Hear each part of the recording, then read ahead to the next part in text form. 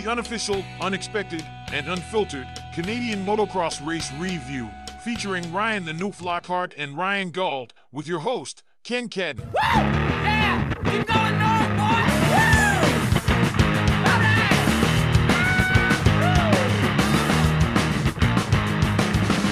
Solid cookie on the outside. Welcome, everybody, to the Canadian Motocross Unfiltered podcast. I'm Ken. As usual, we have the Canadian motocross personalities that everybody knows and loves, Gauldy and Noof.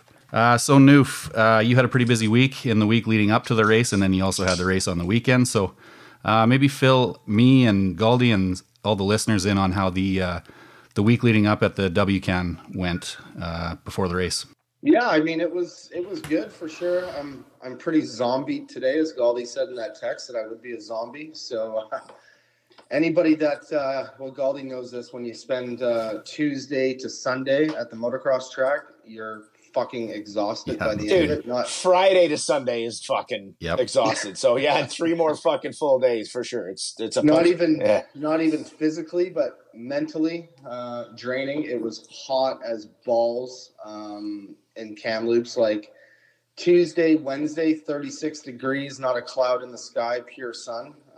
So that was that was tough, but overall, man, I think it went well. We had around 600 entries. We were a little bit lower than last year, which was a bummer, but makes sense when you really kind of hammer down the nuts and bolts of it. With just the economy and inflation and everything like that. I mean, it trickles down to the motocross community as well. But yeah, overall good racing, couple injuries, which is to be expected. Thursday was dry, like really dry. It was a hot day. And then we got blessed with some good weather. It rained a little bit. Friday and Saturday was overcast, and we had an awesome track. Yamaha Factory Ride Award came down literally to the last moto. Who was the other kid? So it was Wyatt Hassel who ended up winning, and Asher Brown. Brown. Okay, cool. Yeah. I saw that name all week, but I didn't clue into that he was on a Yamaha, actually. Yeah, and Hassel had the upper hand on him, but they kind of swapped motos, and they rode all 3 of the same classes, which was kind of cool. Yeah. But yeah, it came down. I think it was a 5-point spread at the end of it, which is pretty close after 6 motos, right? No kidding. Do you remember the year that you actually, I think, got the most points, right? But they didn't give it to you? Was that 2012? That was 12. At Walton? They tied. Remember? Oh. Steve, oh my God, I can't give his head. The guy that helps with flights. Oh, yeah, Steve Anderson. Steve Anderson, the kid Steve Anderson, and Tanner Ward tied that year. Oh, I didn't know that. Yeah. Well, and they stole it from you, but they tied. They tied that year. Yeah, I was stressing because I was like, fuck, man, we can't mess this up. Right? And, like, I mean, obviously the points are the points. But, yeah, overall good week. I mean, super mini classes were good. Yeah, I mean, the racing was good from top to bottom. Everything kind of went on time. No real hiccups. Big protests, or not protests, but big issue. And my referee handled it awesome. I think about 12 guys got docked in Open Junior first moto for jumping on a red cross. Nice. Jumping on a yellow, jumping on a red cross for Ayrton Pomeroy crash. Oh, yeah. I didn't get it. I heard he crashed. How is he? Did we get an update on that? Yeah, he's all good. He ended up taking a helicopter out of there because they were pretty concerned about some internal stuff, but it ended up being a broken collarbone, broken scapula. Okay. But yeah, it was a pretty gross crash for the most part. But yeah, we threw like a big meeting. We called every Open Junior up to the Future West trailer for this meeting, and my referee just freaking handed it to them, and it ended up being good for the rest of the week. So beautiful. Good job. Yeah, so that worked out good. And yeah, I mean, we started early every morning and finished at decent times. The after hours event, we had the Suron race on Thursday night, which was a blast.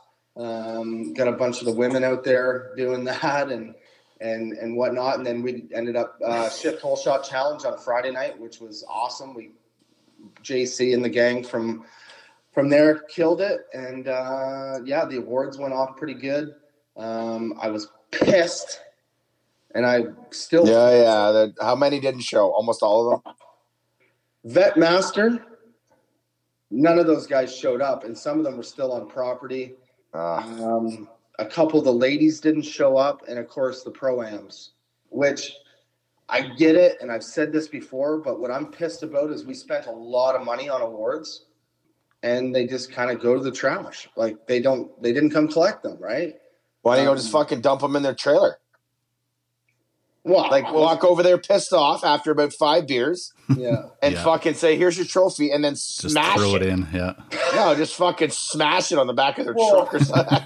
and there was payout for we did payout for pro-am and vet. No, keep that now. You get to keep that. Yeah, so I was a little bit frustrated on that. I mean, like I said, I understand some of it, but so I did have about 5 or 6 beers into me by that point of the night. So I was actually calling people on the phone, calling these riders or team managers, and saying, by any chance, did you say it in your riders meeting when you were doing it there? I watched a little bit of it on Billy's thing, but I didn't watch the whole thing. I don't think I did say it in there because not that you needed to. I was just curious if you did. There was a lot to go over, but I felt like I made it vocal enough at team managers meetings and stuff that these teams would know. But other guys showed up, Daniel Elmore came and got his stuff, and Hunter Slosher and these guys, they came, and I mean, they got paid out and stuff like that. So anyways, it is what it is, Galdi. It's been an issue for a while, and you know that as well as I do. Yeah. I get frustrated with it because it's one, you got 300 or 400 people standing there, and my announcer's calling the names up to the podium, and these guys aren't showing up, and the kids are kind of you can look at the crowd and tell people are talking where are these guys, what's going on, why aren't they coming? It's not prestigious to them like it is to the rest of us. Literally the vet master, we call it the top 10. It was me in 6th place or 7th place. And it was Brock Hoyer standing on the top of the podium, and then one other guy. So we just said fuck it, and all 3 of us stood on the podium. I can't remember who the other guy was, but even though we didn't get on the podium, but a little bit of a bummer on that side of things. But anyways, all in all, good week. But so I've been maybe forced to dig into the first couple days. The dust and everything. A lot of team managers upset, sharing their thoughts with me via text message. They wanted me to give you a hard time, but did it just come down to how hot it was? And maybe you obviously didn't water enough going in, or is it just because of the heat? Well, they did. I mean, so one issue was that the track crew, they literally took the whole week off work of their real jobs. And when I pulled in there on Tuesday, I mean, they were grinding. They went in with an excavator. They brought up all the old dirt out of the corners, which it hasn't rained in Kamloops in well over a month, right? Right. Oh, really? So they have two forms of water system. One is sprinklers and 2 water trucks. They had 2 water trucks there and sprinklers. So it was so hot on Monday, Tuesday, Wednesday, and then to start out the day on Thursday. I mean, you're talking waking up in the morning, it's 25 degrees when you walk in the trailer at 6:30 in the morning. We had to run. So Thursday was our busiest day. We got to run practice and then 8 20-minute practice sessions, and then literally right into motos. So they just couldn't keep up. There wasn't enough water on the property to fix that issue. We would have had to shut down because when it turns to powder, the water doesn't do anything to it. You need to go water and then go out there and regroom and stuff. And well, the only thing that can fix that, and everybody would be like, well, is that you have your irrigation system. You also have to have a hose backup where a guy literally is just standing there and hosing it after 5 bikes go by, right? If that's there is no way to fix it when you got to take the breaks with the irrigation. That's just the way it's got to be. Yeah, and I wasn't sticking up for myself or sticking up for Future West or sticking up for Kamloops. I mean, I knew it was pathetic. It wasn't great, and I mean, we got fucking torn up hard on some social media stuff. People saying this is an embarrassment, and yeah, it was. I don't have a rhyme or a reason. I couldn't fix it. We watered, we turned sprinklers on, we had water trucks going. The other thing is that, as a promoter, when we water the start, the start was the worst part of it. Don't get me wrong. And that's the most dangerous part. Obviously we were busy as hell And the first day is always stressful, you know that, to try to get the day rolling and stuff. And we had to take, we did take breaks. We took water breaks that I didn't plan for. But there is no question that they didn't get enough water in the night before. I mean, it was muddy in practice, but not as muddy as it could be. But it was fixed for the rest. I think that the first day, the track was dusty and dry and shitty, but then the last 2 days were epic national, materials. So, well, we'll get into the track about the pro side. It sounded like it was. I mean, on TV, it looked fucking pretty awesome. Yeah. Oh, like, it was. It looked great and gnarly and national prep, like world type national prep as far as toughness and gritty and all that shit. I think also too is that where I was struggling with is like Kamloops, the way it's ran out there, it's a little bit of different situation. So Sage, who's the leaseholder of the land, I mean, he's paralyzed, he's in a wheelchair, and he can't do a whole lot. So he's relying on 2 guys. We should have had more, but guys are hard to find. Who can take a week off work to come out there and groom and prep and everything? But, I'm having to go to them to tell them to water. It's like, I wish that they could just, they need to make more of the decision, right? Like, I'm busy running around doing stuff and whatnot. But anyways, like I said, we got through it. It didn't cause any major issues besides people saying this is fucked and this is an embarrassment and this and that. I was pretty upset on social media.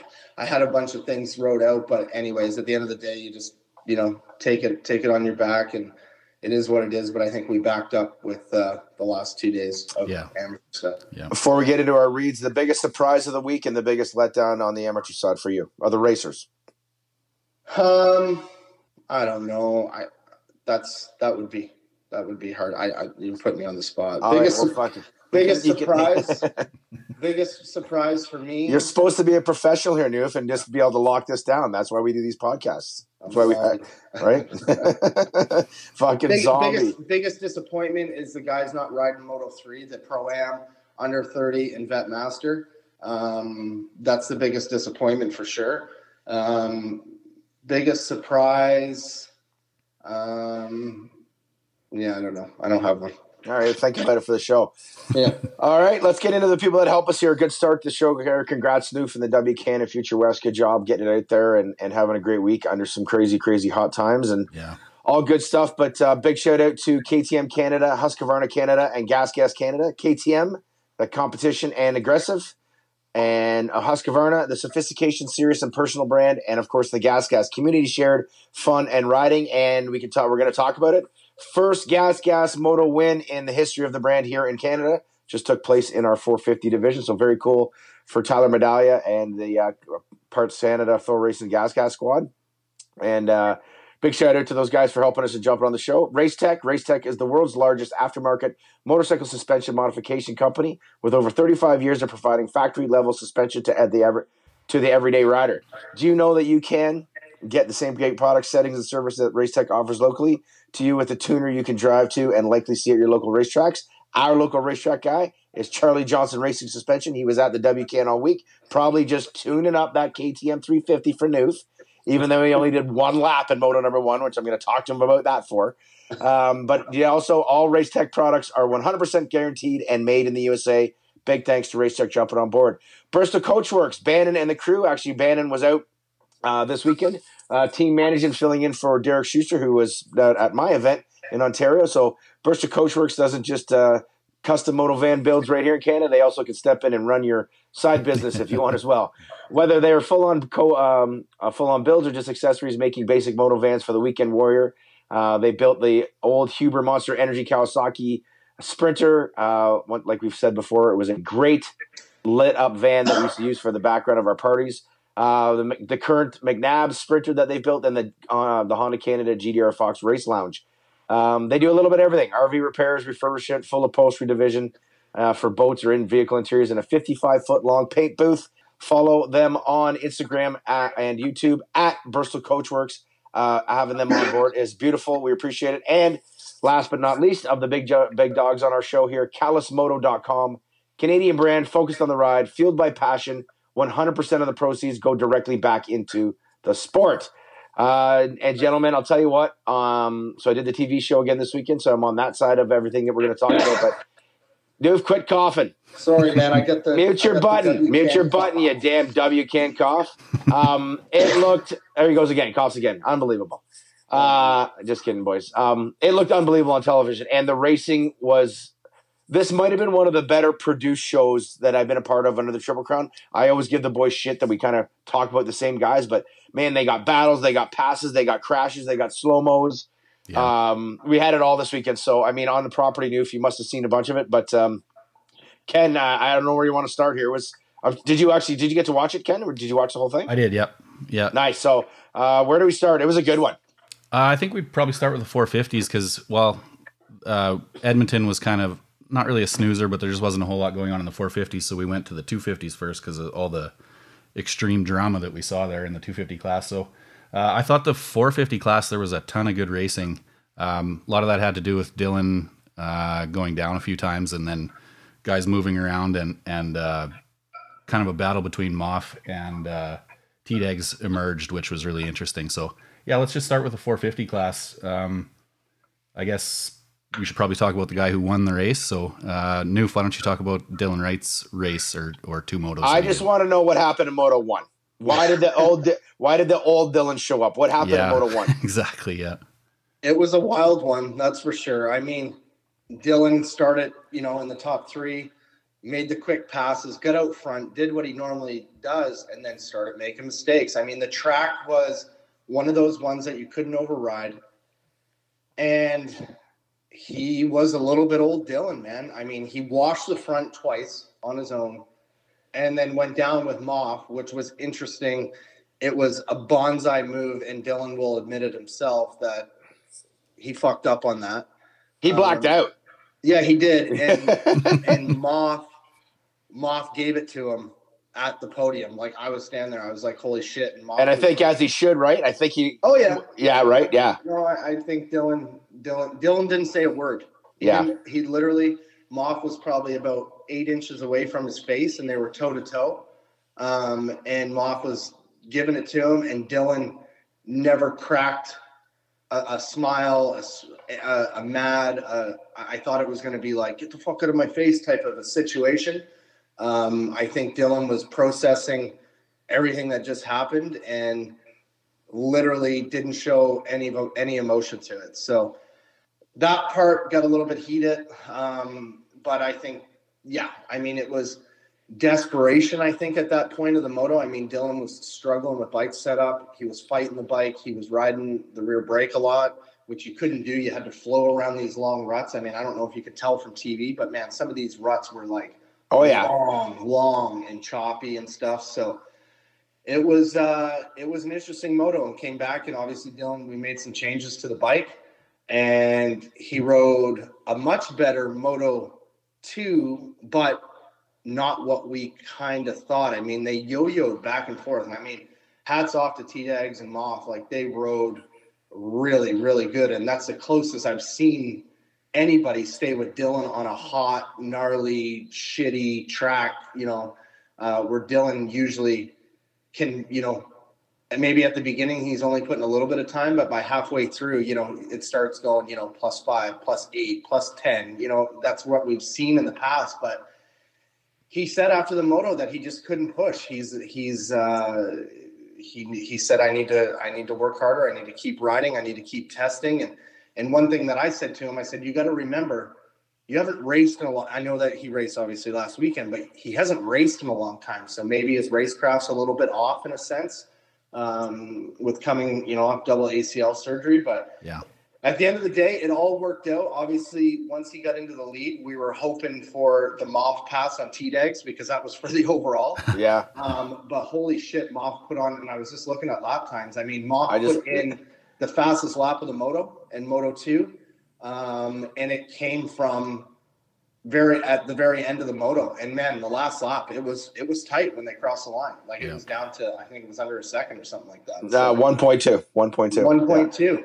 Yeah. So and then obviously something happened at T-Dags in the last 2 laps because it was 30 seconds he must have just thrown in the towel, I guess. He burned a lot of energy in that first moto, and I think that I can't remember what he said on the podium, but I think he just said that he had to throw in the towel a little bit. He was smoked because Moff ran him hard for that whole moto, the first moto, right? Yeah. Like, those guys battled literally the whole moto. So I think he just kind of, physically he was probably okay, but mentally he was probably just drained. Obviously, it took a lot out of him to win that first moto. But I mean, at the end of the day, Dylan kept the overall streak alive. But he's got. I think maybe he's gotten beat more so far this year than we thought he was going to all year. Like, obviously, the perfect moto streak has ended, and he's lost a moto both weekends. Yeah. I mean, again, watching on TV, he almost looked like every time that I was able to see him on, he seemed frustrated. He just couldn't find his regular self. He wasn't flowing. He was kind of stabbing turns. He was popping ruts. He couldn't find that flow, but it goes to show the sort of toughness and grit he has to kind of stick with it and ride it out, because he could have thrown it away again in moto number 2 easily. Because like you said, if he didn't do that explosion that he has from these guys. But again, like you said, hats off to Moff and T-Dags. Like, they kept him honest both times today, and it was both times, or both riders in the second moto. Sorry, it was impressive to see those guys doing it. And like you said, it's wild to think that what you just said about maybe a little bit missing his racecraft to get to the level that they're at.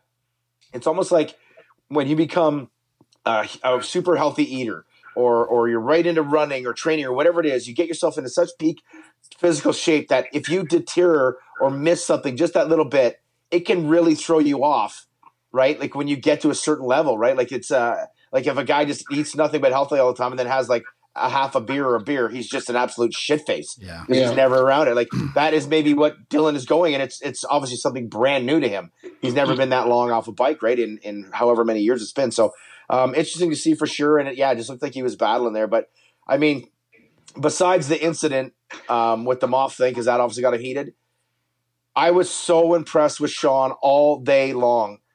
He was taking different lines. He was never following. He was trying different things. It just seemed like he was excited every time, every lap, every time he crossed the next lap. He was excited to try something new again, because he kept getting a positive reaction from it. Like he was able to really test himself. And I kind of thought that he may be a little run down on steam, because he did do some motos during the week, not all of them.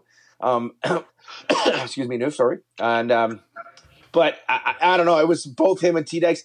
And dude, T-Dag's 36 years old. Moffenbauer, what, 32? I was doing the math. Me and Liam are doing it on the show, and I'm doing the math.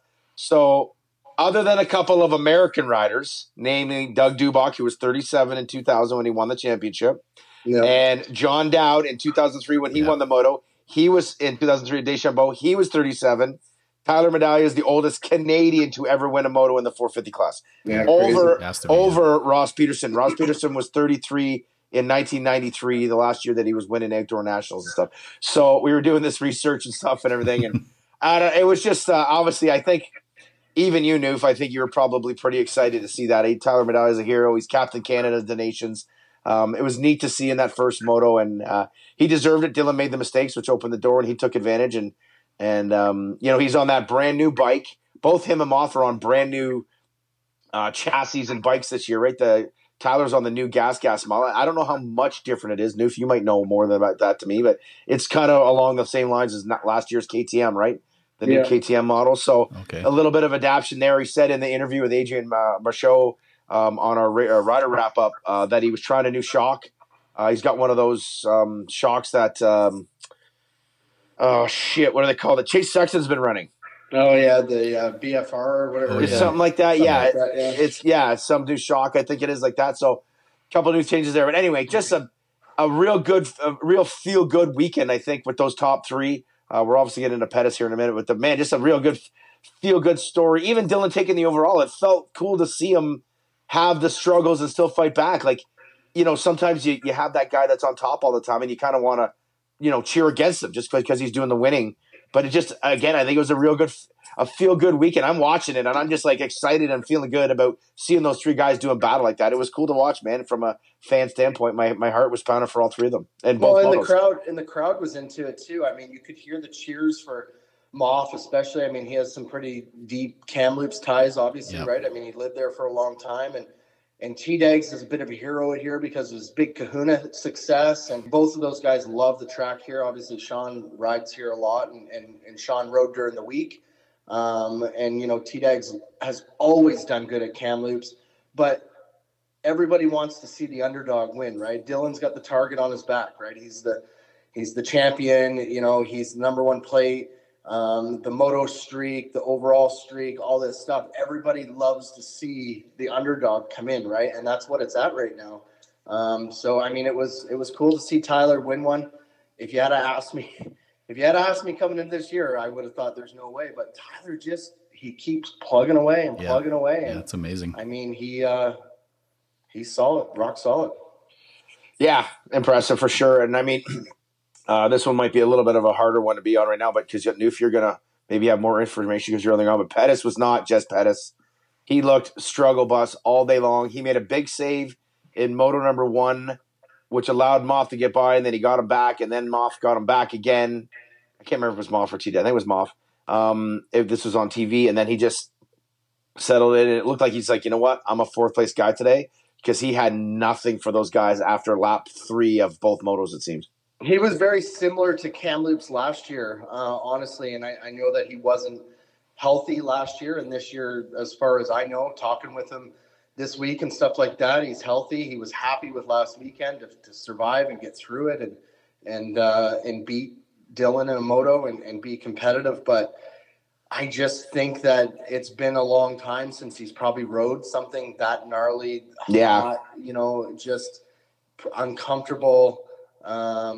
He was, got beat by over a minute in the second moto. 101 he got beat by in the second moto, which has to be, a little bit defeating in a sense when his fastest lap time was almost 5 seconds off of Moff's fastest lap time, right? So yeah, that's not and good. Dylan is as well. So yeah, I mean, who knows? I mean, coming into Calgary this weekend, a little bit more of a techie, jumpy. I mean, but Calgary gets gnarly too, depending on the prep and the conditions. But it can be similar in a sense as far as the long ruts go. Obviously, it'll be more hard packed, but yeah, definitely a bit of a quiet weekend. I mean, he was in no man's land after the first few laps, literally just out there circulating around. But yeah, it was not probably what he wanted nor what the team wanted for sure. So the only sort of like maybe bonus or positive out of it, going 4-4, yes, almost off the pace, but with Dylan 3-1, Tyler 1-3, Moff 2-2s, like he didn't lose a lot. No. As far as championship and points wise go, right? Only about 4 points ish kind of thing, 4 to 6 points. So not a big, huge gap on which could be, if you look at just the time, like you said, a minute gap right there. So, not too bad. But again, boys, I'm pretty sure it's safe to say it's going to be those for all year long. So any one of them has a bad moto, it's going to be a 4th. Yep. Yeah. Right. Yep. So there's not going to be, we're talking a 7-point swing from 1st to 4th. So it could be, I mean, if Dylan goes 1-1 or Tyler 1-1, whatever it is, and another one goes 4-4, that is a 14-point swing. Yeah. But that's not a lot in the grand scheme of it, where it could have been a 4-7 or a 4-9 or something like that, right? With the way things go. So looking at it there, it's hopefully Calgary can go a little bit better. But on TV, like every time we were watching, man, it looked like he was really struggling with the bike. It looked like he was almost like brand new to a 450. If just the reactions in the rush just didn't never seem to get his balance. It always looked like it was kicking him and front wheel wash and just no confidence in it. And then, maybe you got to give him a pat on the back and respect that for not pushing it and saying, you know what, hey, I got to just go 4-4 and bring it home and get the points. Yeah, for sure. So, yep. Fifth through 10th, I mean, Daniel did solidify himself, and that's the track. Elmore loved that all weekend, I bet. Yeah. It sucks to say that he went 5-5 and he was another minute behind-ish, but hell of a weekend for Danny Elmore. He controlled the 5th spot, which is up for grabs behind those top 4, and he did great. The TLD Gas SSR ride, and he got 5th place starts both motos too. He was right in there, so he put himself in good positions. And I mean, if you're on property, it was an obviously, it's hard to say it was impressive, but it was impressive because he stole it from all those other guys. Daniel rode the loneliest first moto I think I've ever seen in the history of motocross. he was in no man's land for literally the whole moto. And I mean, fifth is awesome. I chatted with Steve Sims a little bit, and obviously Steve shared with me that Daniel's goal was he doesn't think that he can beat those guys in front of him, but he wanted to be closer to those guys in front of him to try to get to that next pack. But holy shit, man, like he rode really good, like really, really good. But just alone, that would have been a hard moto to ride for him because he was a minute behind, almost 2 minutes behind actually in the first moto. And he started fifth and finished fifth. Both motos. Fives all right across the board. Like the lap chart is a dead even, and it's like his heart stopped. It's just straight across the board. I will say the second moto was kind of cool because obviously we know the Tyler Gibbs leaving gas situation. Tyler Gibbs did run with him the whole moto and did keep pressure on him. Obviously, Daniel got the upper hand and was a little bit better than Tyler, but shout out to Gibbs in that second moto. I mean, he dug deep when typically I think it would be safe to say, Galdi, he's not a guy that we picture digging deep when the going gets tough. So where Daniel's like the complete opposite. Daniel's a grinder and whatnot. But yeah, Gibbs rode good, but it was kind of a funny little storyline behind the scenes of the history and stuff like that. You could tell Gibbs wanted him to prove a point, right?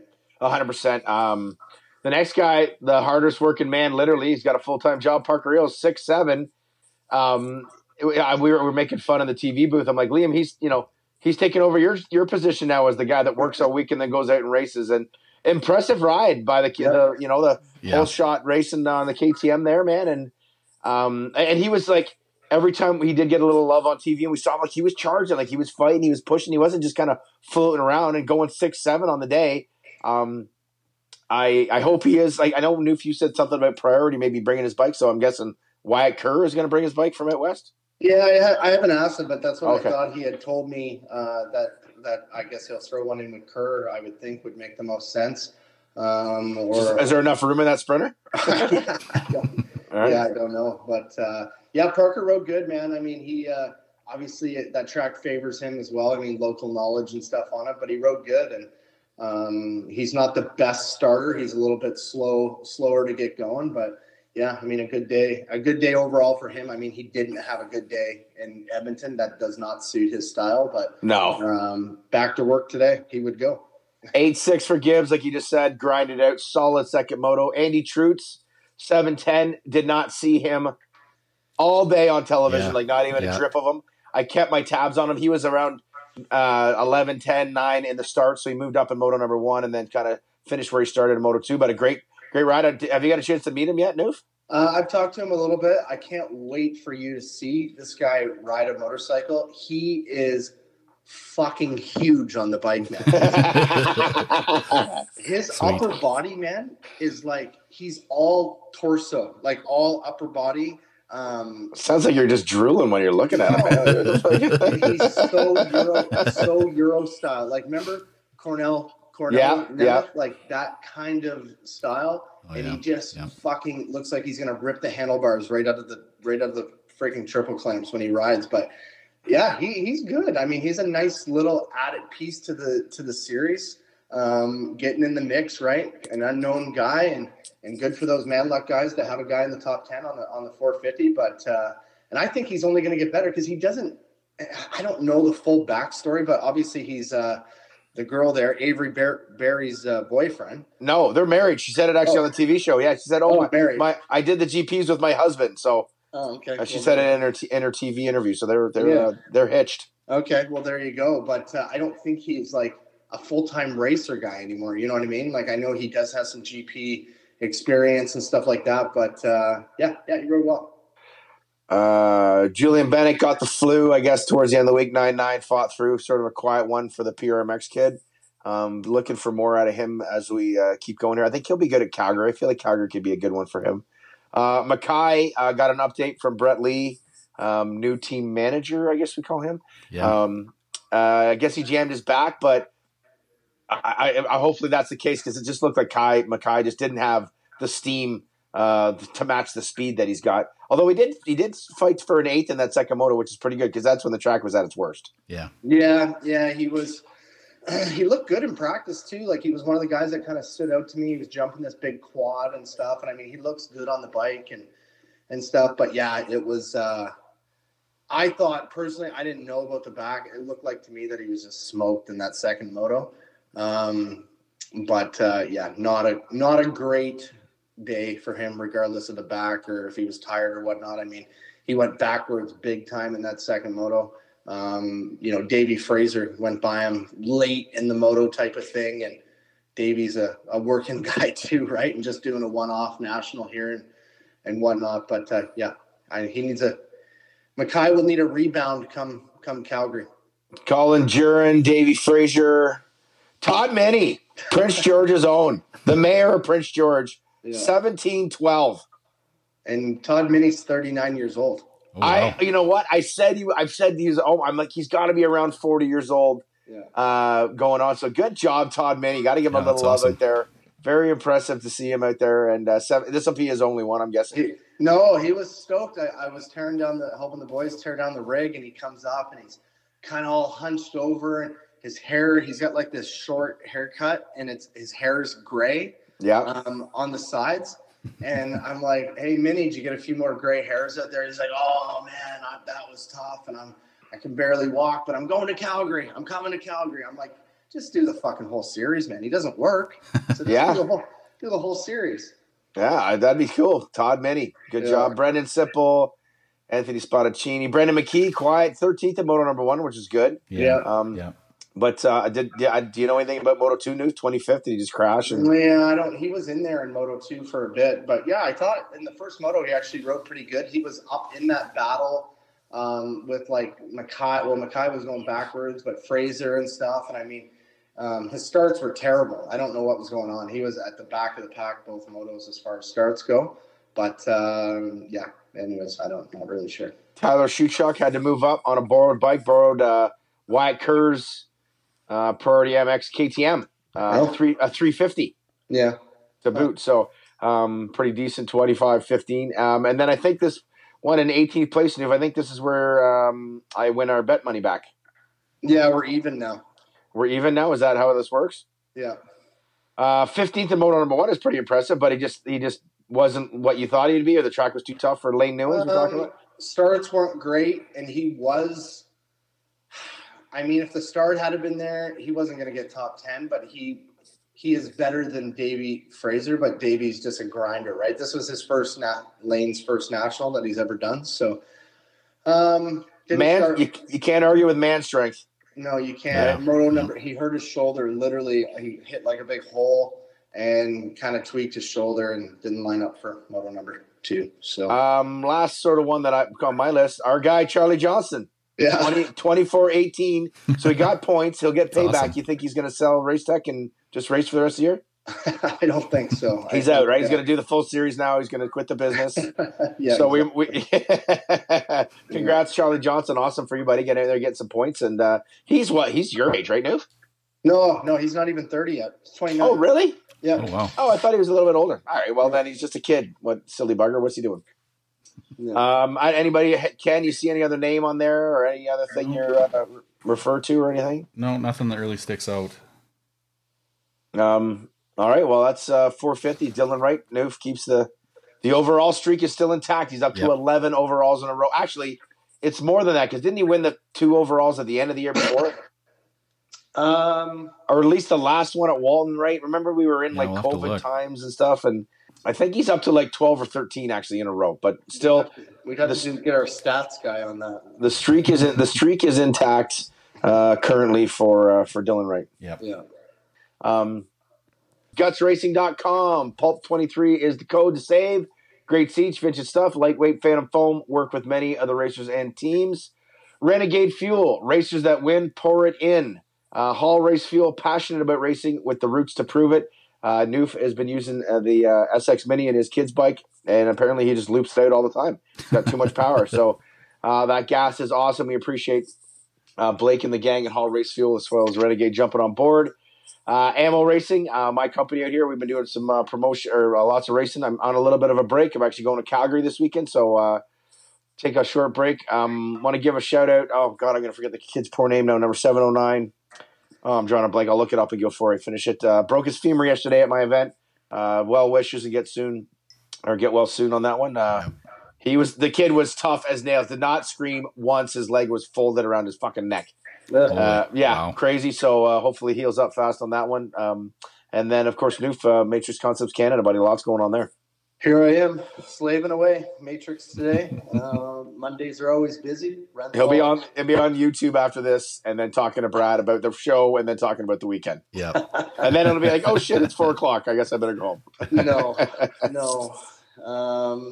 Renthal, Matrix, 100%, Mobius knee braces, Strider, Works Connection, all got orders for lots of stuff today. Mondays are always our busiest day. So, matrixconcepts.ca, check it out, online catalog, and get the product at your local retailer. You're gonna need to sell this better, Niv, because that means that all the products broke on the weekend, or the products work so good that people want to get more of them. Yeah. Win on Sunday, sell on Monday. Yeah. There you go. I like it. Big shout out to those guys. Thanks so much. On to the 250 class, which was which is pretty freaking good. Behind the winner, but pretty freaking good. Yeah. So obviously Ryder McNabb is kind of the story of the 250 class. 1-1. He just rode awesome. I guess since he did so good, we should probably talk about him, but there's other than just he dominated. There's not a whole lot to say, but Galdi, that's kind of your forte. So why don't you tell us what you thought of Ryder's Day?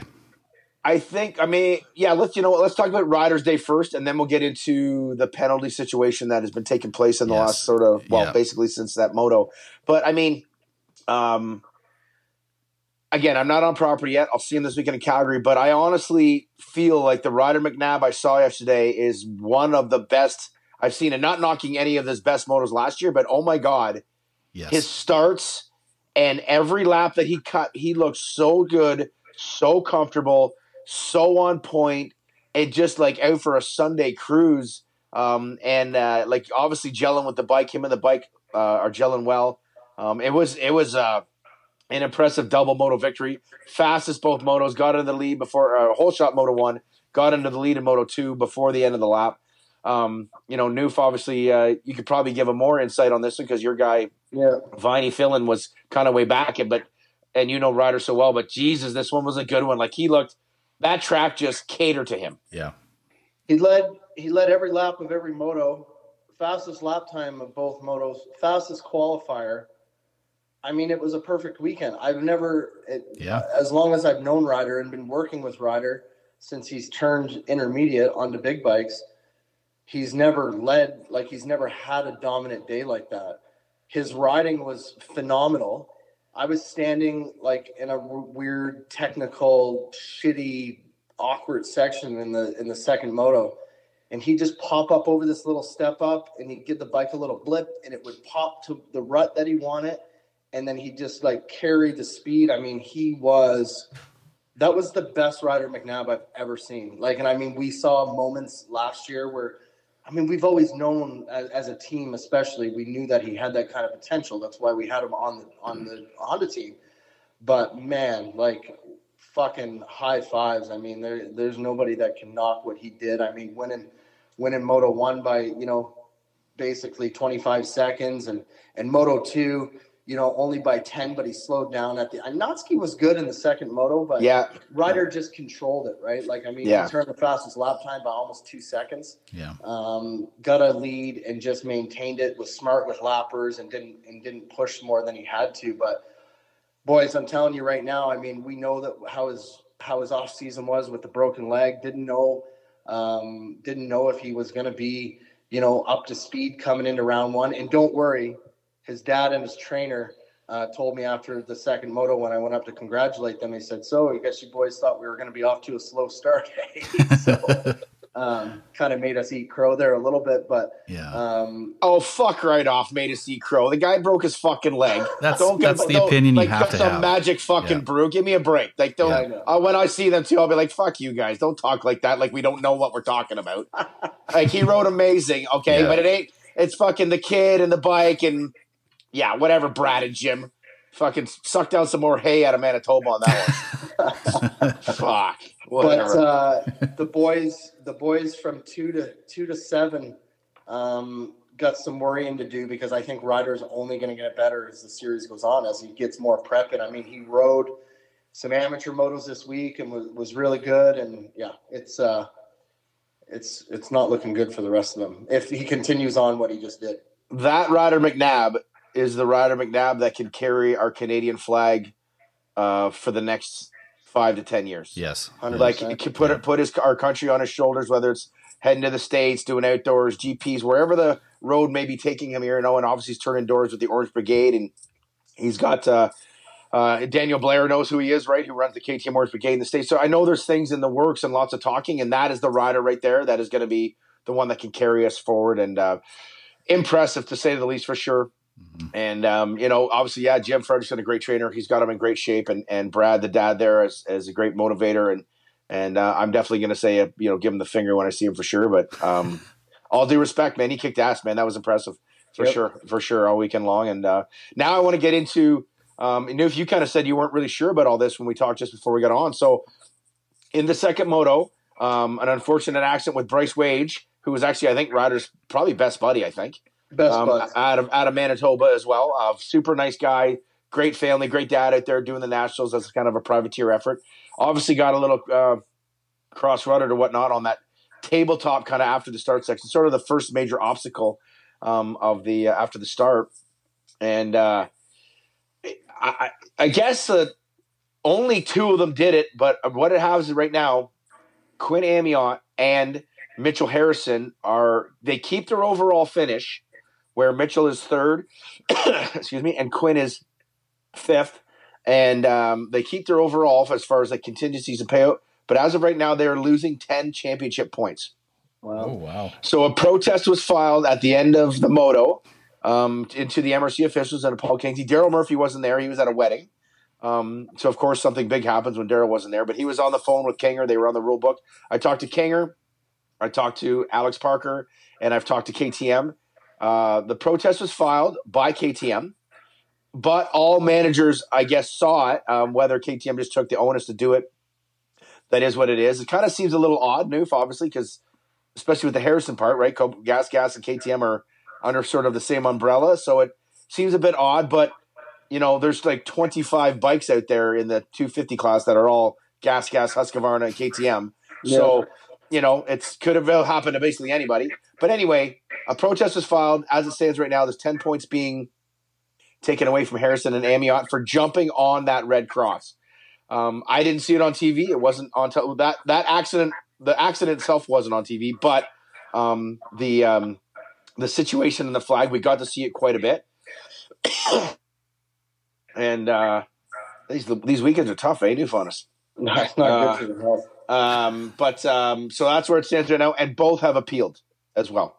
Yeah. So I know we chatted a little bit off the air. So yeah, I wasn't aware. Obviously, I was aware of the crash because I didn't see it, but I saw people running. So it was controlled, in my opinion, decent. Now, with saying that, the flagger was struggling for whatever reason with the flag. I feel like they had the flag wrapped up, like you know how sometimes the flaggers wrap them up. Yeah. You swing it one way and it gets all tangled at one way. But in talking to Kinger, that flagger, it might not have been the very first moment, but she moved across the track to help point the direction and get the flag out as possible, or out in the best way possible. And then not having Daryl there, Kinger was well over on sort of like the old section of the track, for like the first tower is. I don't know where Tokley was, but it took them a while to get to that section, like a lap and a half, almost 2 laps for, the main controllers of it. But so when a flag was up and a jump was made is what the officials said. But it would have been weird because when I saw, the first person I saw was actually Troy Smith running, and I went, oh shit, it's Devin down, because it was right close to the mechanics area. So I saw Troy running, but he's running to the top of the jump to grab the flag to help the flag girl. It was really weird because like I said, the flag was all wrapped up, and then I feel like he was like the first person there, and then Kinger came flying through on a quad and whatnot. When I got there, I was kind of in the middle, so it took me. I kind of walked over that way just to kind of check out to see what was going on and who it was and everything like that. And Steve Sims was on scene right away because he was down that way. But when I got there, it was controlled perfectly fine, and it was wheels on the ground, and everybody was going Wage was in the middle of the track. Yeah. He got a dislocated hip, so get well soon. I talked to his dad last night. They got the hip popped back in, which is good. They helicoptered him out of there, which was nice. Fuck, that must hurt. Dislocated hip must hurt. Yeah, you know what? It seemed like he handled like a champ, but he had his leg up in the air, and it took him a long time to get. At one point, I thought maybe red flag on this race because where he was at, and with a dislocated hip, it's not like they could just like toss him on the backboard and fucking get him out of there, right? So yeah, the moto was over before they got him out of there.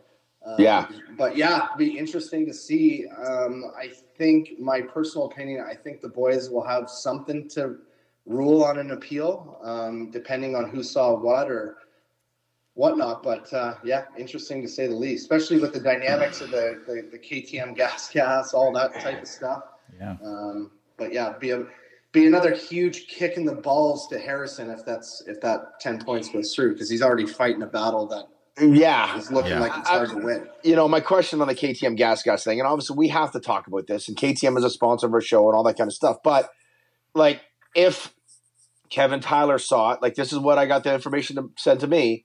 Kevin Tyler saw it, and likely Steve Sims and everybody more than one person saw it from the mechanics area. Yeah. If it was that blatant, why wouldn't the Yamaha guys and everybody else sort of put it in, and then the KTM? I don't know. It seems kind of odd in the moment here that just the KTM ones did it or whatever. Like if everybody saw it, why wouldn't they come up with a group effort and say, "Oh, you put the protest in, we'll help pay for it," kind of thing. But at the end of the day, it's racing, and those teams are ran completely separately, right? I mean, 100%, 100%. That's right. All right, but there are conversations. Yeah. Between, gas, KTM, like from Alex Parker to Matt Duroy with parts and right, because KTM is the factory. Yeah. Right. And so I don't know, but it'll be an interesting time the next time they have a conversation together. Yeah. Ken, the next one's here 4-2, 3-3, 2-4. I don't know, Newford, which one do you want to start with? Well, let me just say, first of all, I feel like, trust me, this 250 class is awesome to watch and stuff, but it doesn't quite have the pizzazz that I thought it was going to have when we were coming in. I don't know. I know what you mean. Well, don't forget we've lost the most active looking racer with Piccolo. Yeah. And it's taken some of the fun out of it with no Bogle. You know what I mean? Like it kind of killed the buzz a little bit, even though we didn't know if he was ever coming, but it kind of killed the buzz a little bit, obviously, without Piccolo, because he's the unknown, or the hot and cold, or whatever you want to what you want to call it. But it's Benoit, man. Like Jesus Christ, he was good in that first moto. I mean, he's a grinder. He's 2-4 on the day for 4th overall. I mean, the second moto he went down, but came from a long ways back and fought for it. Harrison's just missing a little bit of raw speed, but then again, he did go down second moto too. Yeah, and fought back for a third. But the surprise for me, honestly, the Amiot program he's the guy that maybe I had the least amount of expectations for that is doing the best. I would agree with that. He was unbelievable in moto number 1. Yeah. Like he had like a moto 1 almost like Dylan Wright did, where he just kept hitting the dirt or making mistakes, and then he would find a way to fight back. And then it looked like that cost him in moto 2 because he kind of hit the wall and ran out of steam. And I knew if I like your take there, I want to throw this at you. Your thought on that, and again, this could come across, and I feel like, did you guys see the red tape thing on Kevin Benoit's bike? No. Red duct. They were going to put red duct tape as a joke. Billy Big Wave tape it on Direct Motocross.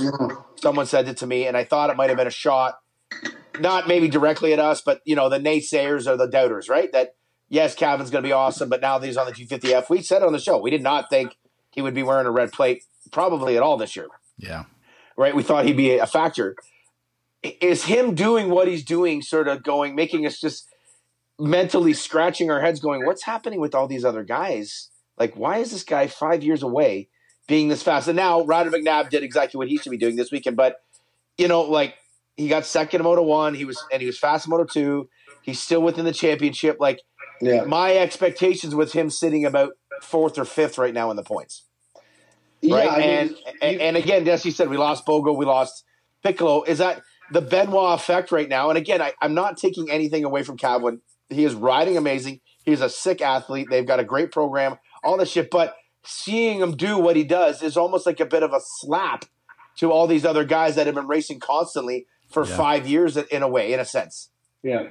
Almost like what Dungey did last year a little bit to the guys that he was beating. Yeah. You know what? It's a very similar thing. Like you know he's going to be good, but like, man, holy fuck! Like he beat Harrison no problem in Moto number 1, and he's beating Quinn Amiot and all these things. Like, are you like, fuck, man? Should he really be doing this? Like, is this? It's just it sounds like we're talking against it, but it's just hard to grasp, I guess. And we're 2 rounds in, and we're seeing it, and I now am. I'm on the Benoit train. Like I think he's obviously a title contender. Without that tip over in Moto 2, he probably would have been a 2-2 on the day. Here's what's crazy. I'm just looking at the lap times here. So I was going to add to your point there, Galdi. He's not getting these results because of his experience in his racecraft. He's getting them because of his fucking speed. Yeah. Moto 1, Ryder McNabb with the fastest lap time, 2:04.3. Kevin Benoit, 2:04.8. The next fastest lap time of the moto, which was turned on the same lap as those two, Mitchell Harrison, 2:09. Oh. Holy shit. That is, and then Josiah Natsky, 2:10. Amiot, 2:08. They were all basically done on lap 2 to lap 4. But 2:04s to 2:09s, or 2:08s, I guess it would be. So 4 seconds faster than Quinn, who had the 3rd fastest lap time of the moto. He's getting these results on fucking raw speed. Yeah. It's just, I think that's sort of what your take is. It's sort of taking a little bit of the air out just because you're like, how was this going this way? It doesn't seem proper. But man, he's riding amazing. He deserves the accolades that we should be giving him, that he is getting. Yeah. And he's a title threat. Like Ryder McNabb is, he's got a little bit of a, right, what he, so Calvin goes 4-2, that's 40, gain 10. So Ryder McNabb's up 4 points. So he's only 4 points out of the lead heading into Calgary.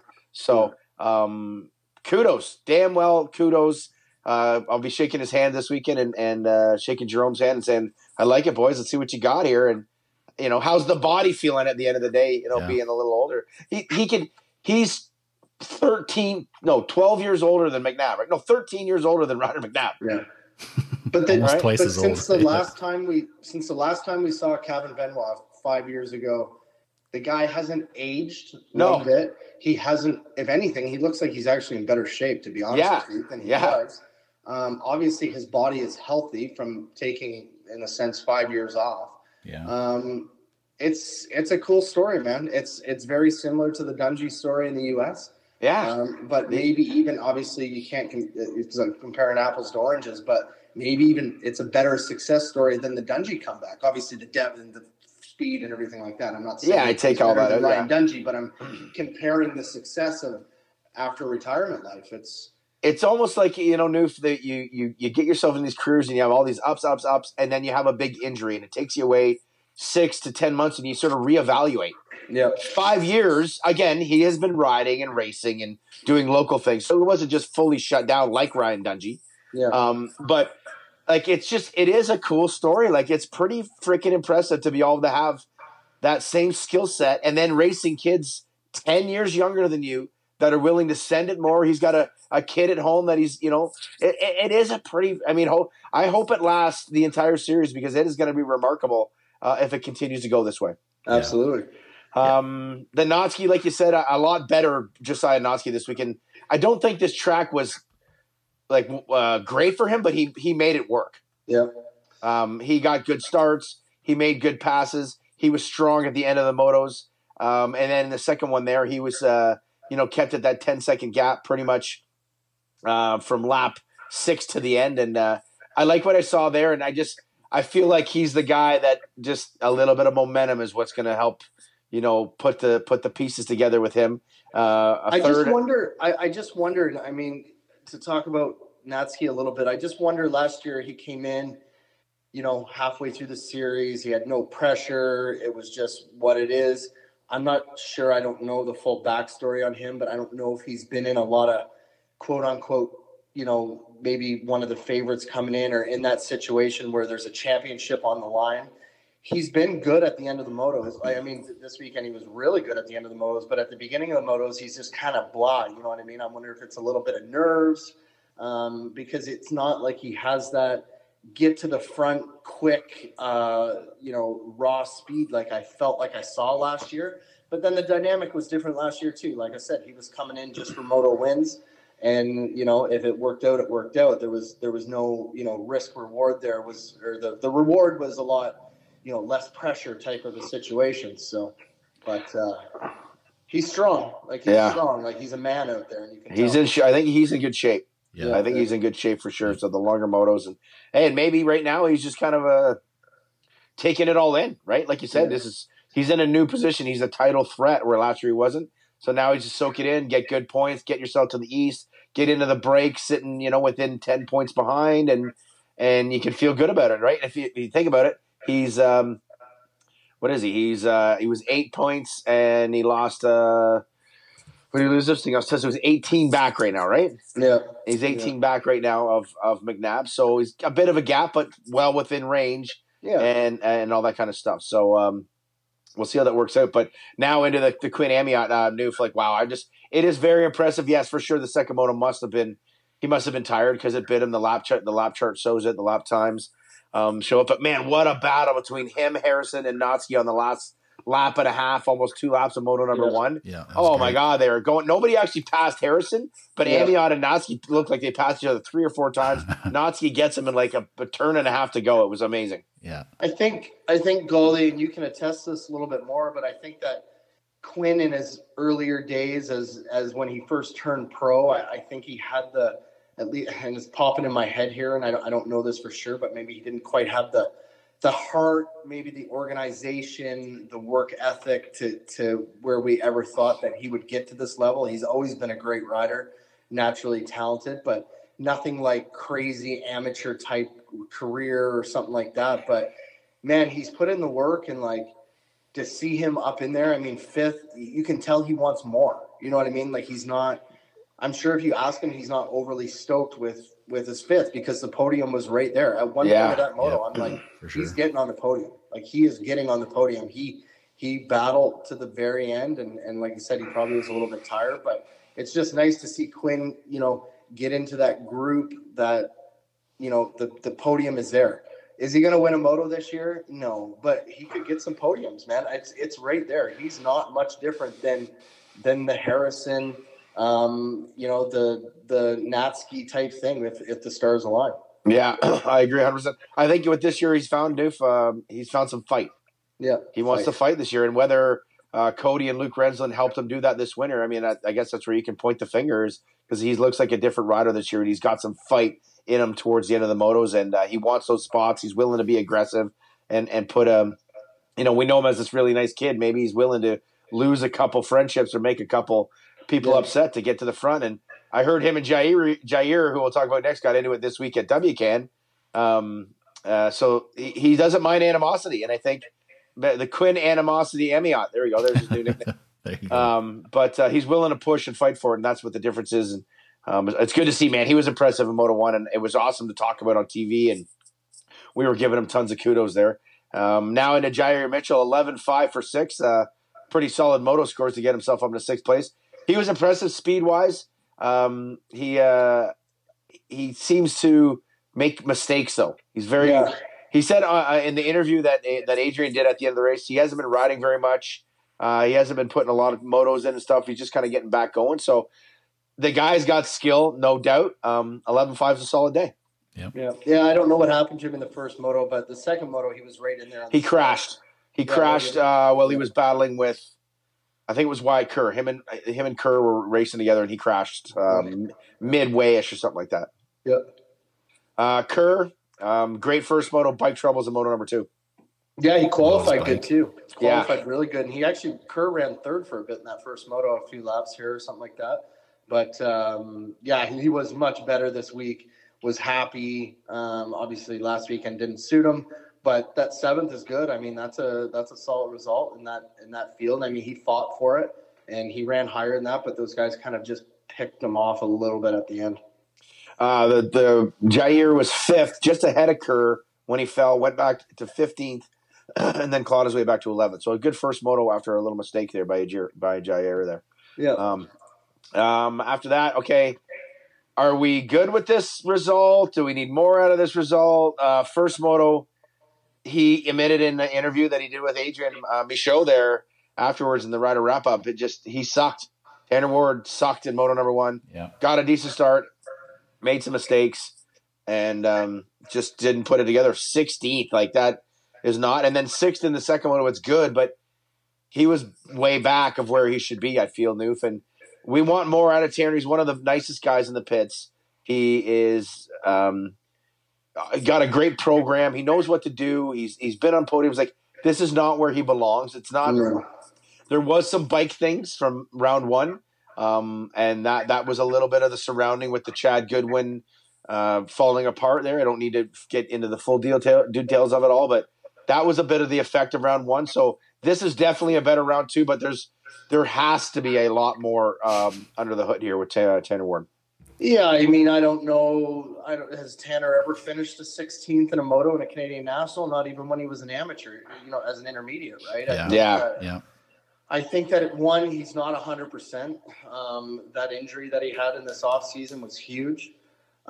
He doesn't look overly like that he's gelling with the bike yet. I mean, he jumped on that 250 super late as he was slated to ride 450 until the very last minute. But, 6 is a lot better. But obviously, I think if you ask him and you ask the team, I mean, they're expecting podiums, right? Like, expecting podiums out of him. And it's been a slow start to the year.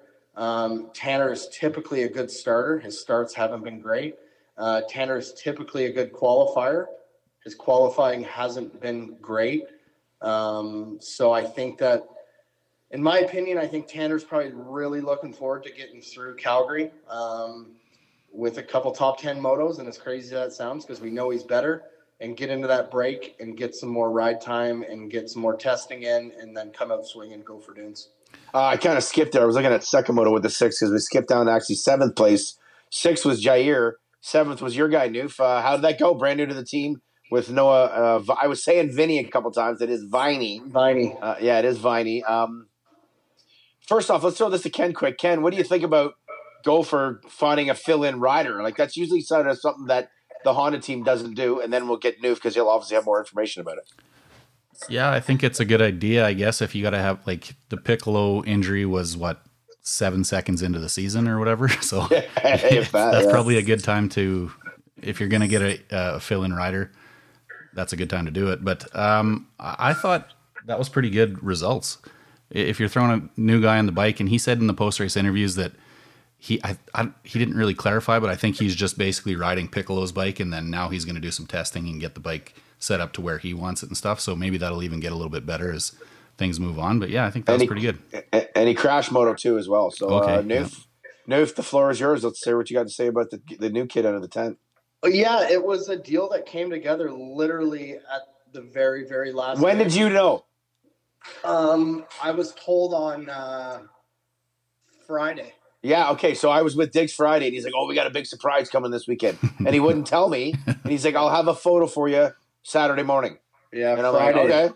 Yeah. He didn't notify anybody on the team. So a little bit of backstory here. So obviously after Piccolo got hurt and we were all bummed and stuff, we did talk a little bit. I had mentioned to Derek, I said, "Hey, should we get a fill-in guy? What should we do?" And Derek's like, "I don't know, man. Like, the morale was low and we didn't really want to talk about it." And then it never got talked about. I never brought it up again because I'm like, okay, well, Derek doesn't want to do that. So Viney was coming to this round, and he was coming to Kamloops in Calgary anyways on his own.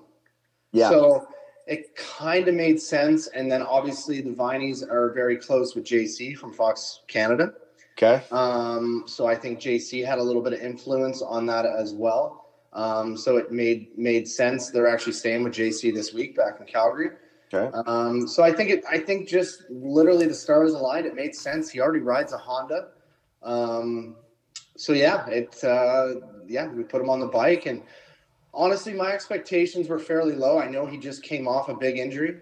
He hasn't been riding that much, and the kid is still young and fairly inexperienced. But sixth in the first moto was good. I mean, he fought for it. He was in a battle the whole time. Yeah, he was at one point. And he was in that Harrison Amiot type battle for a bit. They obviously got the upper hand. He got tired at the end of the moto, and he admitted to that he hasn't put in long motos in the heat yet because he's coming off a broken – I don't remember what the injury was, but coming off some sort of injury. And Moto 2 fought hard again. I mean, he had 8th in the bag in Moto 2, and he went down with 2 laps to go. Yeah. So I think a 6.8 would have beat an 11.5. I'm pretty sure. So he would have been 6th overall on the day, which would have been a huge success. Yeah. But the one thing that we all had high hopes for, if anybody has any or knows about Noah, he's a phenomenal starter. He blew the starts both motos. He was late. He twitched in the first moto, and then the gate dropped, so he was way back. And Moto 2, he was just literally late. And the kid literally weighs like 120 pounds. So yeah, he's tiny. He's super tiny, super shy, and super quiet. So it was a little bit of a, not a struggle, but just to kind of, for him coming in, he doesn't know the team. He doesn't know, obviously, the rest of us with Justin and myself and Bannon and stuff like that. We've been together for years now. So it was probably a bit of a maybe intimidating setting to come into where everybody's buddies and he's the new guy on the block and whatnot. But I think overall I was happy. I mean, he tried hard. He had a good attitude all day. And I guess we'll see what happens in Calgary. So that was just Piccolo's bike? Yeah. Yeah. I figured that he came up because you and your buddy Rhino were talking. I was really hoping Rhino was going to come. We still have to have that sauna that we talked about there on our phone call a year ago. But, I had a few texts from some people that knew the Noof and Rhino histories, asking if Rhino was there and how it was going. So, did you answer those texts? No, I didn't. No. Okay, because we're going to get into that here in a bit too. I got a race tech rant. Schlosser, 8th place. Didn't see a drip of him on TV. I know nothing about it. He went 8-9. It was quiet. Tyler Yates, a good day. This is where he was good last year. 9-11. Again, nothing on TV, so I don't know how it went on property. But good ride for Tyler Yates. We talked about Ward. Tanner Scott, 10-13 from BC. Okay. Yeah. It says here on the thing. Yeah, I don't know what. I'm assuming that means that the MVP guys are paying his entry. Probably. Yeah. Do you got anything new? I want more out of this 100%. I know Tanner Scott on a personal level. This is not good, in my opinion. There's more under the tank of this kid. He definitely should be with Viney or Jair, Schlosser, somewhere in there, both motos. Especially with Pickle and Bogle missing and all that kind of stuff. So you got anything? 10-13 moto scores? No, it was quiet. It was quiet for me. I did see him out there. I know he looked like he struggled in the second moto. He did ride this week. He rode. He did race this week. Motorhome broke down this week. Coming to Kamloops, late getting there. It needs to get better. Go east. Can I ask why he wore a number 1 in the schoolboy class? I don't know. Is that like? Should he be wearing the number 1 in that? I don't think so. Like the Trans-Can is the national event, but it doesn't carry over to. I don't know. I don't know if I like that, but whatever. I'm not even sure if he should have been riding schoolboy. I'm not really. Oh yeah, sure. I know 100% he can. He's of age. It's an age class. There's no discipline tag to it as far as rules go. It's all age. Yeah. I've had so many people ask me that. I'm like, look just shut the fuck up. The kid's fast. You're getting beat by somebody. Shut the fuck up. So what if someone's faster than your little baby? Oh my God, you got beat. Like, just suck it up and fucking race. Sorry, there's another rant that could go on. So. I think, obviously his day was better than Edmonton. This is new for him. The West Coast swing, the pro side of things, the team. everything like that. Obviously, Are they gelling under there? I know you're busy. Are they gelling? Is it going well under the tent? I don't know, man. I haven't been by. I've talked to Jim a few times. I haven't asked him straight up the question. I'm not sure how it's all working out, to be quite honest. Okay. All right. I will say the Davies Aldic, Brandon Davies thing is gelling. They love it. They're happy. It works for them. Everything like that. Yeah. And Blake's 8th in the second moto was legit, man. Well, he was 9 until Viney, right? Viney went down. Then Viney tipped over. He kept Viney honest the whole moto. Great job. Moto. Yeah. Kid is 14. Like, holy crap. Yeah, I know. 14 years old. I did that interview with him there, and I was just like, man, you kind of don't even think about it, you know? He's literally got the same sort of like Fasciotti type thing, a kind of a taller kid, super young, fast in amateurs, but like when he's 20, he's going to be a pro for 7 years, 7 years, right? Yeah. Like, he'll be a veteran when he's 20 years old. Totally. It's crazy to think about that, but great ride for him. Obviously, the bad one of the day, 13-12 for Racine. What happened there? Didn't see him at all. Talked about him a little bit because he's obviously on a factory team, and just ugly. Had a bike break in the morning, I heard, and then that just sort of set the tone because this is not what Racine has been hired for. It was those modal finishes there. Not a great day. That would be disappointment for the class, regardless of the bike break or not. I mean, he's better than that. We know that. But yeah, 12-13, not good. Honestly, I didn't really pay attention to him. He was not in any battle that I was concerned about or looking at. Not great starts, just not a great day. Got to be pretty disappointing.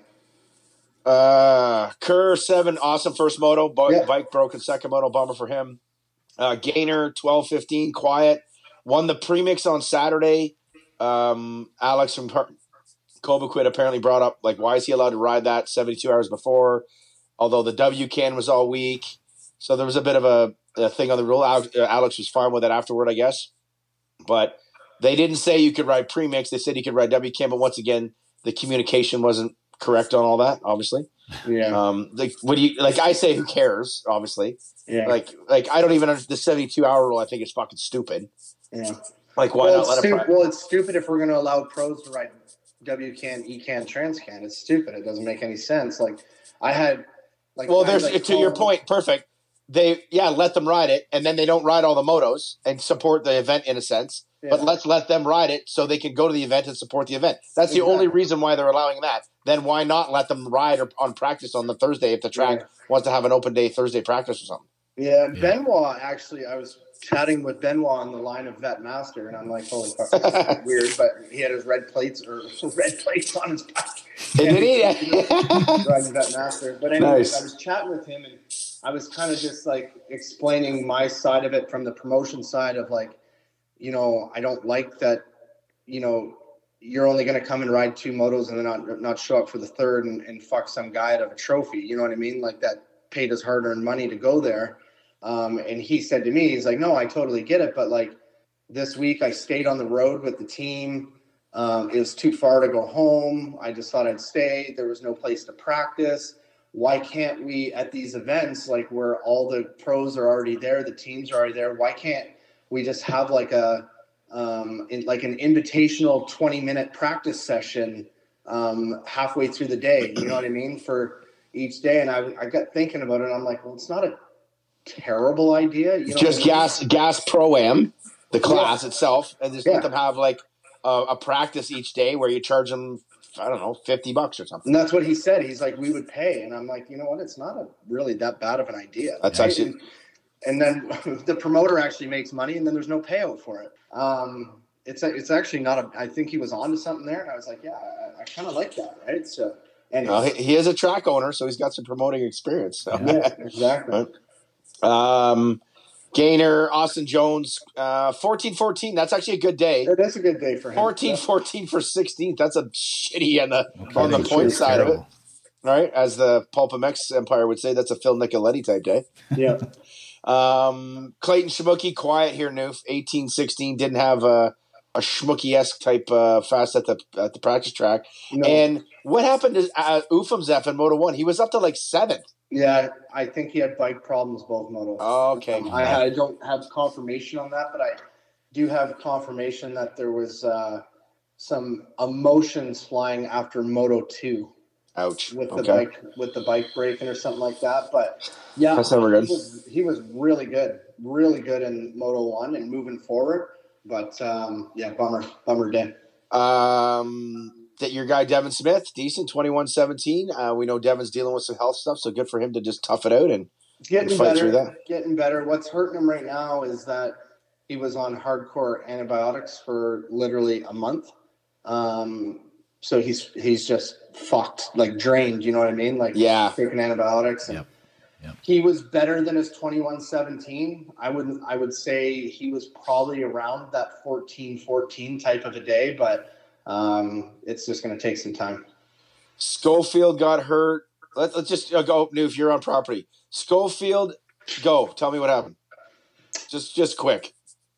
I don't know the whole deal on. He went 22-21. I know he got hurt during the week, right? Yeah, he crashed in the first moto. I guess it was probably Pro-Am that he crashed in and hit his head or something. Yeah, and then he was gone. I never saw him the rest of the week, and then I just assumed that they were leaving. But then he raced Pro Day, so I wonder. Okay, well, hopefully he didn't race. It obviously doesn't sound like he did concussion protocol, which is Steve, our medic, would have released him because he was the medic for. Oh yeah, true enough. Yeah. Steve's pretty good with that stuff. Marcus Ducey, 38-22. Not a good start to the season. No. Okay. Dylan Rempel. Oh boy. 37. I have no idea. 37-35. I have no idea. And zero clue. I have no clue. I'll text Julian. I didn't even clue into it till the end, till like literally almost right now, to be honest with you. He had such a bad day.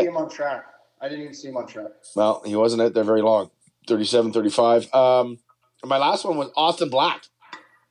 Qualified really good. Yep. Out of Oregon, qualified like 8th or 9th, I think. No, he qualified 3rd. Oh, did he end up 3rd? Okay, sorry. What happened to him?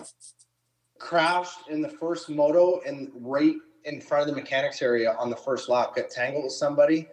Sat there for about 30 seconds. Got up, rode off the track. Never saw him again. Yeah. All right. 40 DNF. Yeah. But he would have been a little bit of a wild card in there. Yeah, he was like top 5 at Loretta's last year, I feel, right? Yeah, he's good. He's got some skill set.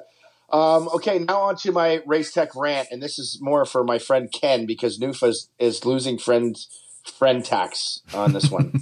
So Ken, group text going like crazy all week long. It's the WCAN. I never hear from my buddy Noof the whole time, so I'm assuming he's either stressed to the max or things are going well. There's never really any in between when he hits me up. Yep. He texts me one time to ask me, only when he needs me, he texts me. He texts me one time. So I answer him instantly to give him the information he needs. I help my friend out. None of us here, Diggs is at my race, hasn't really heard from him, nothing going on. Literally, I'm calling live television. The Red Cross comes out for Bryce Wage. Steve Mathis texts our group chat, hey, what's going on up in Canada? What's happening? Not even 3 seconds. Not even 3 seconds, Noof texted him. Noof's on the side of the track right now watching Noah Viney. He's supposed to be part of this team, getting paid and everything. And he's answered text messages back only when Mr. Steve Mathis texts. It's like when the ice cream truck came through the neighborhood and little fat Noof was running around chasing the ice cream truck. And the fucking bell's going off. What do I say to that? Like, what do I say to my friend Ryan Lockhart when that happens? This is my race tech rant right now. Unbelievable that the text comes in the middle of the moto only when Steve Mathis writes. Well, the timing must have been right. Oh, you were just on your phone during the 250 Pro Moto. I was looking at lap times and it popped up. So you did. This is why you didn't see the medic flag thing then. You were on your phone. I was looking at lap times. Listen. I get it, man. There's a pedestal in Friendshipville, and you get bumped down. Hey. I'm gonna have a cry with my wife after this. You know what I mean? And it hurts. Just like that. I'm just like that poll that came out of who should ride the number 4 Piccolo bike. I'm a loser. I was the loser of the poll. Okay. Well, I think you called yourself a loser in the text group. Nobody else called you a loser. I think it actually said Noof is losing his people's champ status. And you're like, yeah, I'm a loser. That's what you said. Okay, so don't be trying to toss that around. Race tech, hit up I Charlie will Johnson try. race suspension. I will try better. No. It's just, hey, I get it, man. Steve's sitting on his couch by his pool, not wanting to watch the Ride TV app that he has a free fucking login for to watch. He'd rather just text our group chat to get answers and everything while we're all working. Yeah. I'm calling a fucking live show. Noof's on the side of the track. Diggs is not even there. And what's going on? What's happening in Canada, guys? Like, watch the fucking television show, bro. Yep. It's free. It's free. I got you access. It's free. And then he shows, and then he puts a thing on. Go Ryder McNabb on his stories. He's watching us. Yeah, fucking guy. He won't ever listen to this, so he gives a shit. Fucking guy.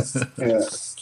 But I think that's about it. Anything else on the day, Noof? As far as again, I'll throw out some tweets, and once I hear if the appeal gets either denied or approved for the points for Harrison and Amiot, we'll let everybody know about that. I'll catch up with a team manager, and it might not be a rookie this week. It might be something else. Maybe Jairi Mitchell giving some love, something like that. But we'll do our podcast for that. Heading to Calgary, boys. I'm excited to see your faces. The day overall, from the vibe of the teams, the Jetworks guys, it was positive. I mean, it was a positive day. We sat there, team managers meeting on Saturday, and there was not one discussion of previous weekend. Like, it was kind of like everybody just said, let's put this behind us. Let's move forward. There was some things fixed. I think that it was a positive day overall. And obviously track worked out in a sense. I was happy with the day. It was good. Yeah, the TV show, guys, it was one of the best production ones we've had. We had lots of action, lots to talk about. Kenny, you can attest. You said you watched it. I think Liam's fitting in, boys. I'm having fun with Lim out there doing. He's really good. Yeah, and I had no idea he was even South African before I heard him talk. So it's neat to have a bit of an international flair to it. The TV show, Galdi. Yeah, the TV show we had playing at the GDR rig on the TV. Oh, nice. You got Starlink. Yeah, we got Starlink. We had it playing, and I just happened to look at it at one point. I was doing something, and it was panning in and out of a picture of the track in the top of your head. Dude, yeah, what the hell happened there? That was the last 450 moto. Yeah. And I'm like, there's the top of my head. I'm like, man, I really don't got a lot of hair anymore, boys. And that's not a good shot. I don't know. That was a weird little instance. It did it twice within 4 seconds. Yeah. Yeah. That's production value, boys. They were doing a white balance. Yeah, exactly. They were adjusting cameras with white balance on the back of my head. So now I'm wondering, where's that camera from? Because I don't even know where that is in the thing. Why is there a camera up pointing down at your head? Well, actually, it's the main one. So when me and Liam do stand up, in front of the TV, right? When we're on screen, that's where we stand. We're in front of that same camera. But when we're calling the races, we're sitting on some stools. Yeah. We're sitting on stools so we don't have to stand up the whole time, right? Because both of us got leg issues. Okay, I do have one question that came up into my head during the podcast here. So we talked about Tanner Ward, and second moto was okay, but it hasn't been good up until this point. At what point does the Walton 7 Kawasaki team start thinking about swapping those two guys, if ever, if they even would bother doing that? But that's not going to happen. No, they'll just roll it the way it is. Okay. No, I think the better question is did they make a mistake at the beginning of it doing what they did? Putting one on the 450, one on the 250. Yeah. But no, they're on it, and they're going to get better. You don't forget, again, they're on the factory team. The results are definitely not what it is. Tanner Ward a little more than Mackay, but Mackay, he's brand new to the 450 class. Mm-hmm. Like Noof alluded to, that was an unbelievably man's track. He's 19, 20 years old. Yeah. That's a big bike, a big, long motos. Not to pump his tires or anything like that, because if he's not in shape, that's definitely a faux pas. But for Tanner, we know Tanner well. The mental game with him is a big thing. Yeah.